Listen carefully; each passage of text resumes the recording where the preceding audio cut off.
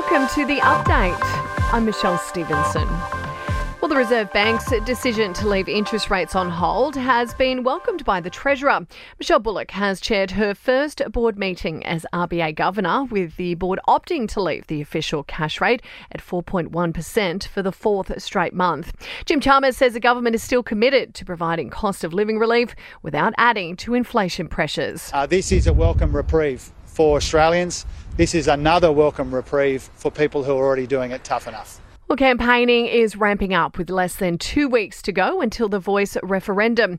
The PM has spent the morning in Hobart, where he's convinced the Indigenous Advisory Body will get the support of voters. While Shadow Indigenous Affairs Minister Jacinta Nampijinpa-Price says opponents of the Voice are sick of the emotional blackmail. Whether we were here 60,000 years ago or 6 months ago, you are Australian. It doesn't matter your racial heritage. And the problem with this divisive referendum is the fact that it seeks to create different levels of citizenship.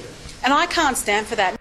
Early voting is now open across the whole of Australia before the official October 14 poll.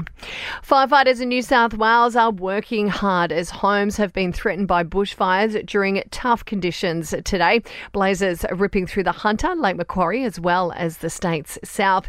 While Victoria's Gippsland region, rain has set in with warnings of flash flooding as bushfires also continue to burn. There's been a massive jump in dog attacks against children in WA. Close to 400 kids have been hospitalised for dog bites in the last 12 months. That's an increase of 21%. And Australia's cereal giant Kellogg's has announced a name change. From today, the company will be known as Kellanova. Sport and entertainment are next. To sport, an Australian Open organisers say they've listened to players and spectators in expanding the tournament to 15 days. It's hoped the move will minimise the number of late-night finishes. Taking a look at your entertainment news now, and Kim Kardashian is back in Balenciaga 1 year on from the brand's BDSM ad controversy. The reality star snapped in one of their outfits for their 2024 summer collection. Well, there are claims that Hugh Jackman is already putting himself back out on the dating scene after splitting from his wife of 27 years. An insider says the Hollywood star is hoping to find a new love interest sooner rather than later.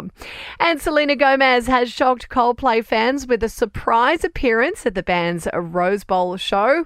The singer joining Chris Martin for a version of their 2021 duet, Let Somebody Go. That's the latest from the Nova Podcast News team. We'll have another episode of The Update for you tomorrow. I'm Michelle Stevenson.